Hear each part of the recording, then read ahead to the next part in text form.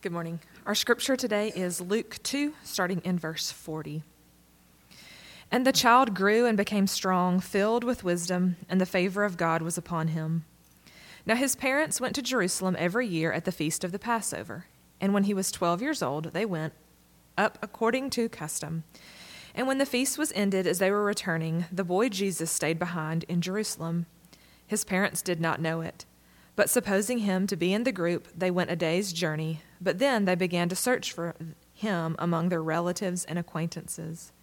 And when they did not find him, they returned to Jerusalem, searching for him.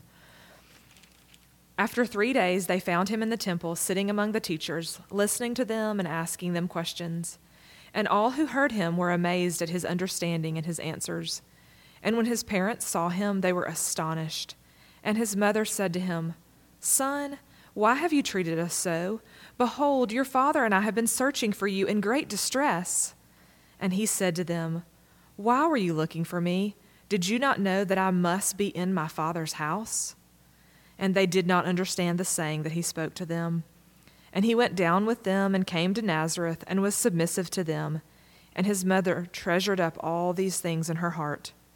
And Jesus increased in wisdom and in stature and in favor with God and man.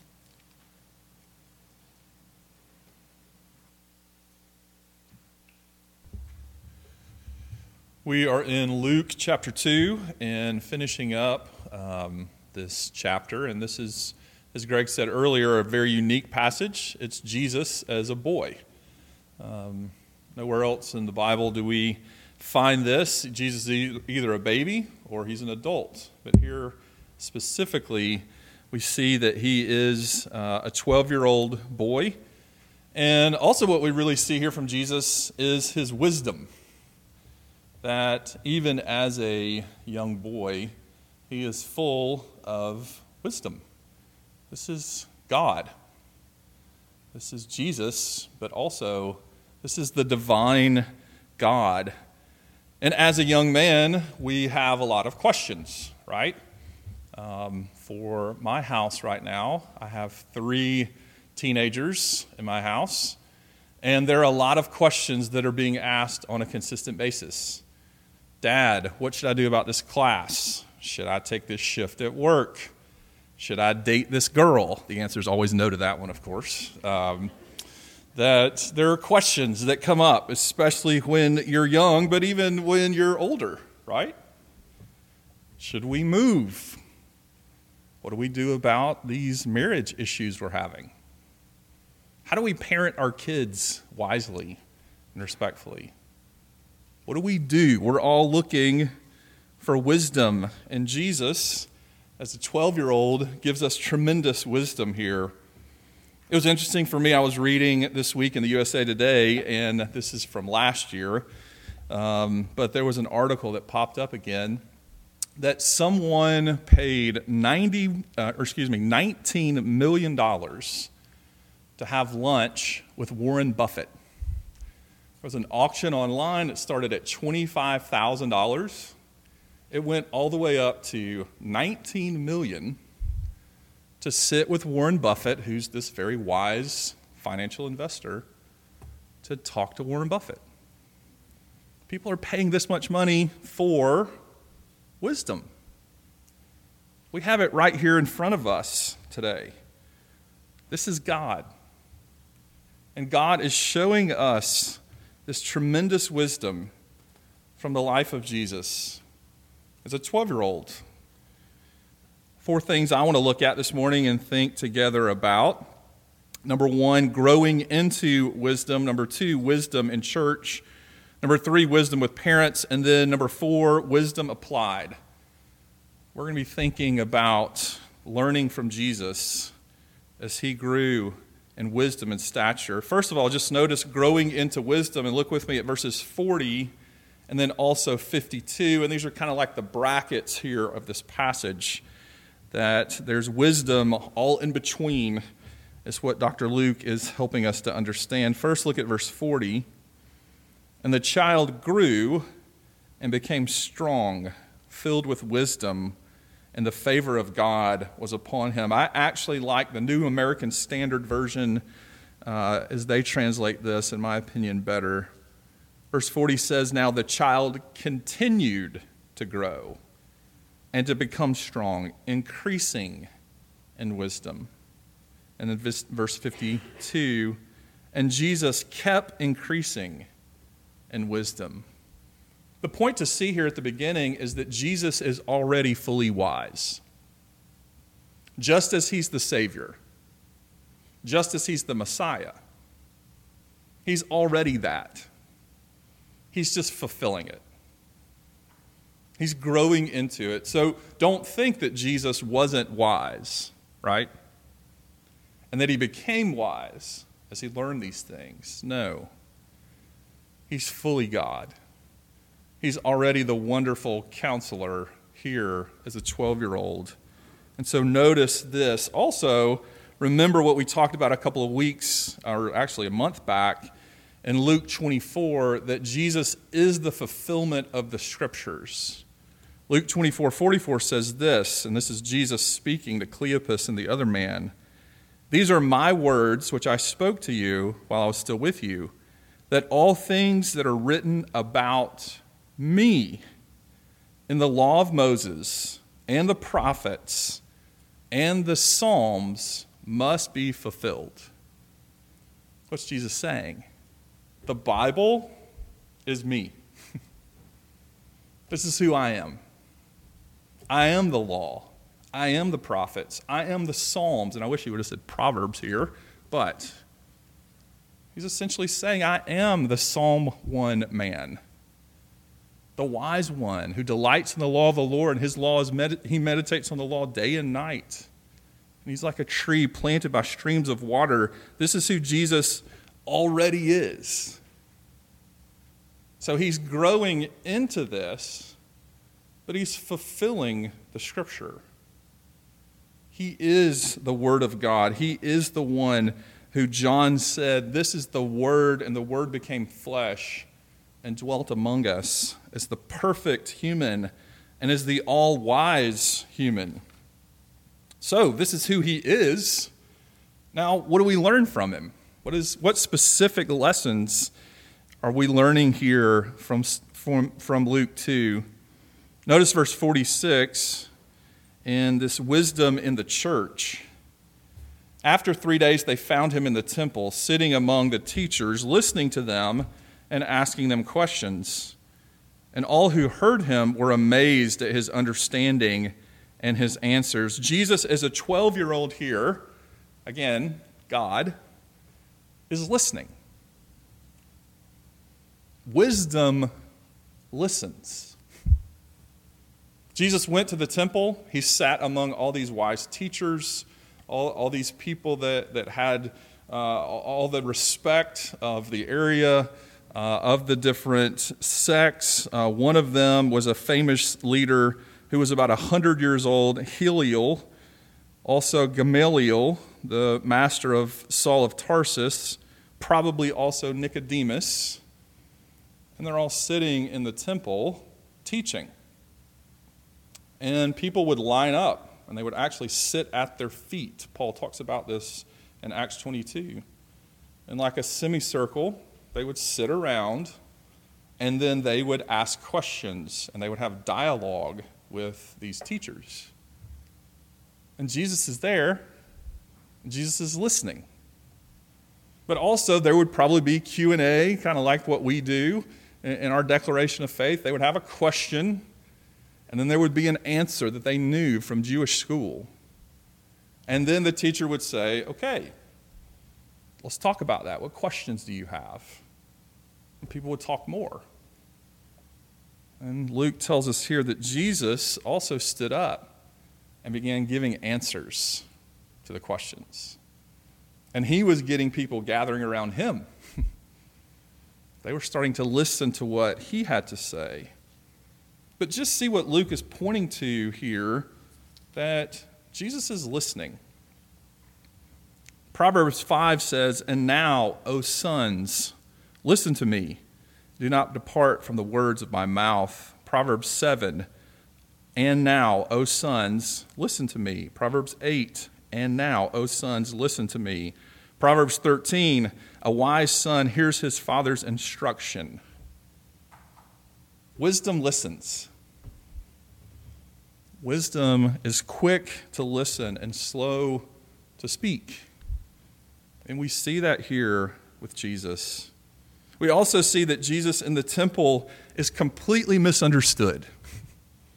I hope you see this with them, that these wise teachers are sitting there talking and lecturing about wisdom from the Psalms, from the Proverbs. And the very Word of God is sitting in front of them. And they miss him. They don't know that this is the Messiah. They later will argue with him, right? Nicodemus actually comes to him and says, I want to know a little bit more. What do you mean born again? But this was the argument. They're trying to rebuke God. So often in the church, we can miss Jesus. We can come here and think that we're going to be wise and want to express things and want to articulate our doctrine or other things, and we're missing Jesus. We come here looking for righteousness and holiness and goodness and wisdom, but we miss Jesus. What we see here is to turn it around. Seek Jesus, and you will find wisdom. Seek Jesus, know Jesus at church and every other place, and we're going to talk about with parents. When we seek him, we grow in wisdom. When we understand who he is, then we get him. Now you may say, well, all the times in the temple, people were missing Jesus. Not true. Last week we talked about Simeon, filled with the Holy Spirit. And as soon as Jesus walked in with Mary and Joseph, he said, give me that baby. And he blessed the Lord. Hopefully here at Redeemer, what we're doing is seeking Jesus, not missing him, and growing in wisdom, growing in favor with God, pleasing God, and favor with people. But so often within church circles, within religious circles, we can seek to be smarter than everybody else. We can seek wisdom that seems wise, that is not wise at all. Instead of seeking Jesus, pursuing Jesus, and of course that's what we want here at our church, is to be aggressively pursuing him and growing together in wisdom. And so that see here that Jesus was misunderstood within the church circles. Also notice here his wisdom with his parents and how they also misunderstood him. But yet he continued to walk in wisdom. Dr. Luke is pointing out something to us that I think is important, is again these connections with Proverbs. And there's one that's really so obvious here, as we see in verses 40 and 52. And if you guys would pop up that slide for me, I want to show you this from Proverbs chapter 3, and especially verse 4. Proverbs 3:4 says this, so you will find favor and good success in the sight of God and man. This is important because this is essentially what Luke is quoting for us in Luke 2. Favor with God, favor with man. This is Jesus. This was what he was growing into. This is what he was fulfilling. But also notice in Proverbs 3:1, he says this, my son, do not forsake the teaching. Do not let your heart, or let your heart keep my commandments. Again, Jesus came as a son. He had an earthly father. He also had a heavenly father. And here in this passage, we kind of see a conflict between the two. If you know the background, they are looking for Jesus. Mary and Joseph realize that they have gotten to a point in their travel, and Jesus is not with them. Now, let's not blame this on Mary and Joseph. This was part of the culture at the time. They would have a traveling family. They would all go up for Passover together, and they would all go home together. He had a lot of family that was with him. And more than likely, he was hanging out with his cousins, right? That's what they thought. And then all of a sudden, they turn around, and he's not there. Every parent has felt this before. Where's my kid? They felt like bad parents. They drag their feet all the way back to Jerusalem. They look around in all the wrong places, and they finally go to the temple. And there's Jesus. And it's interesting what Mary says. She says that she was astonished. This is probably a really nice word for her as his mom. You can imagine Luke saying, I don't think I'm going to write that word you just told me. Let's think of something else to put here, right? She was frustrated. She then says, your father and I have been looking for you. And that's important because what a 12-year-old was supposed to do at this time in Jewish culture was to learn from his dad. It was really his last year of being a child. When he was 13, he might move out. He would have his own job. He would be responsible. At 12, he was supposed to be under the submission of his father, especially at Passover. So during Passover, his dad would take him to the feast, and he would explain everything about the Passover feast. He would take him to the temple, and he would say, here's what the temple's all about. He was also teaching him how to be a carpenter and other things. And so when Mary comes to him and says, where have you been? Essentially what she was saying is, you're supposed to be with your dad, your earthly dad, and you're not. What are you doing? And then, of course, listen to what Jesus said. When his parents saw him, they were astonished, and his mother said to him, Son, why have you treated us so? Behold, your father and I have been standing here in great distress. They did not understand. And then Jesus said to them, I must be in my Father's house. Do you hear what he's saying? I'm going to respect and honor my heavenly Father before my earthly father. There's my true father. Here's the one that I fear. Again, connecting this with Proverbs. What's the beginning of wisdom? The fear of God. Not the fear of man. Jesus did this. He respected and honored his heavenly Father first.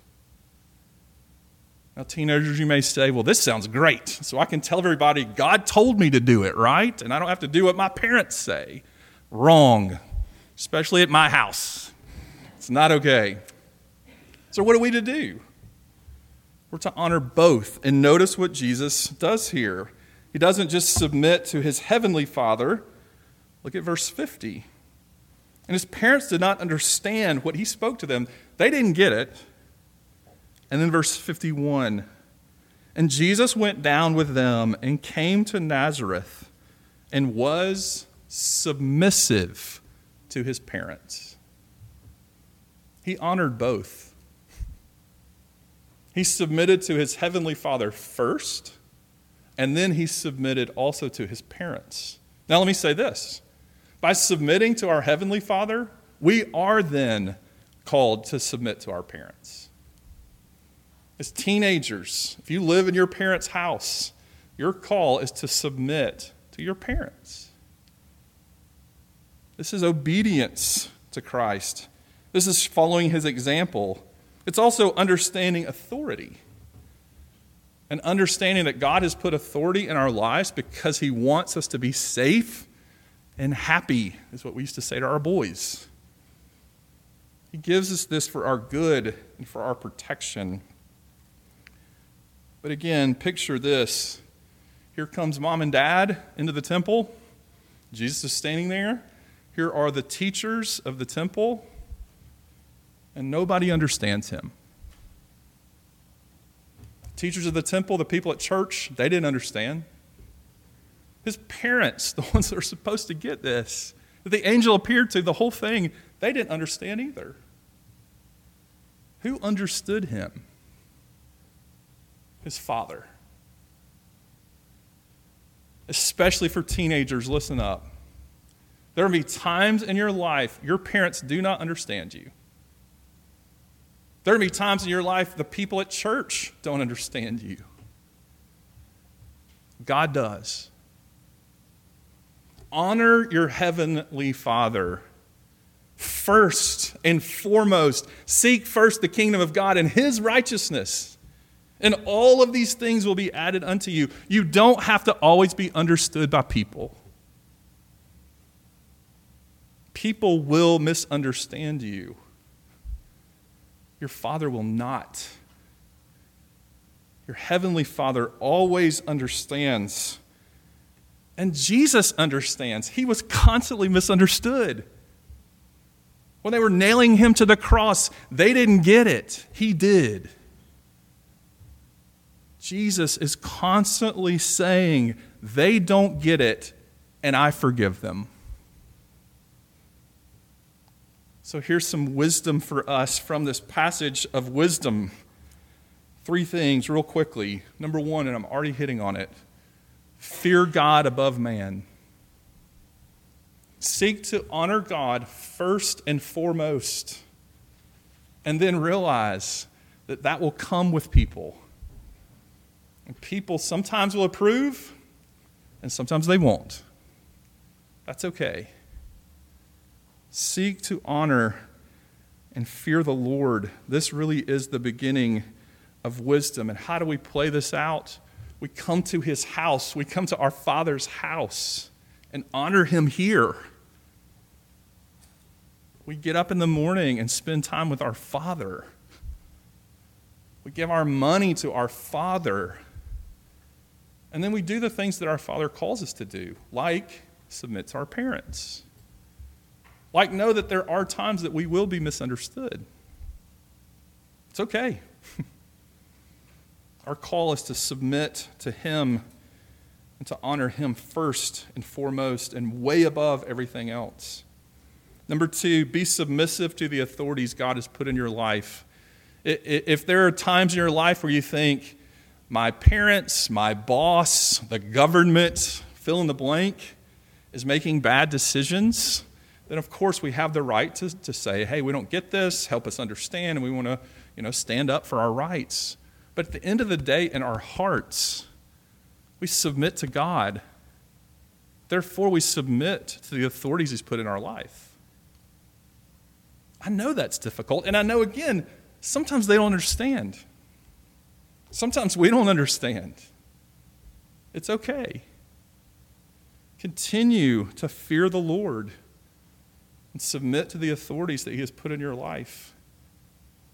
So often, too, authorities that are not doing what the Lord has told them to do, not fearing the Lord, he will deal with them.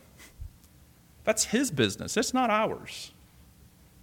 It's his responsibility to deal with those who are being unjust and unfair. And in the end, God is the only one who is just and fair.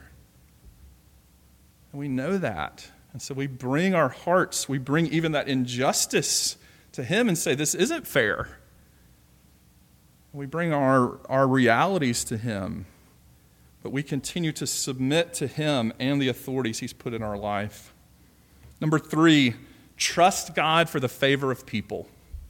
It's so clear here in Proverbs 3 that he's walking through and saying, here's the way that you really do trust the Lord. And he says, and lean not on your own understanding. In all your ways, acknowledge me, and I will make your path straight. There are going to be times that we have to trust the Lord to win somebody's heart over. They don't like us. We're being treated unfairly. Something wrong is happening. Trust the Lord. Don't begin submitting to people and fearing people. When we fear people, we either please people or please the Lord. When we fear and submit to the Lord, we will both please him and please people. Trust the Lord for the favor of people, and we see that so clearly here with Jesus. He was growing into this wisdom. Favor with God, pleasing the Lord. He already had, of course, that favor. He's just showing it back. And favor with man, pleasing people being pleased with him. Why? He's pleasing the Lord. And we see that so clearly here in his mother's heart. That even though she was frustrated with him, she says very clearly here, she treasured this up. She loved what was going on with her son because she knew that her son really was a son of God.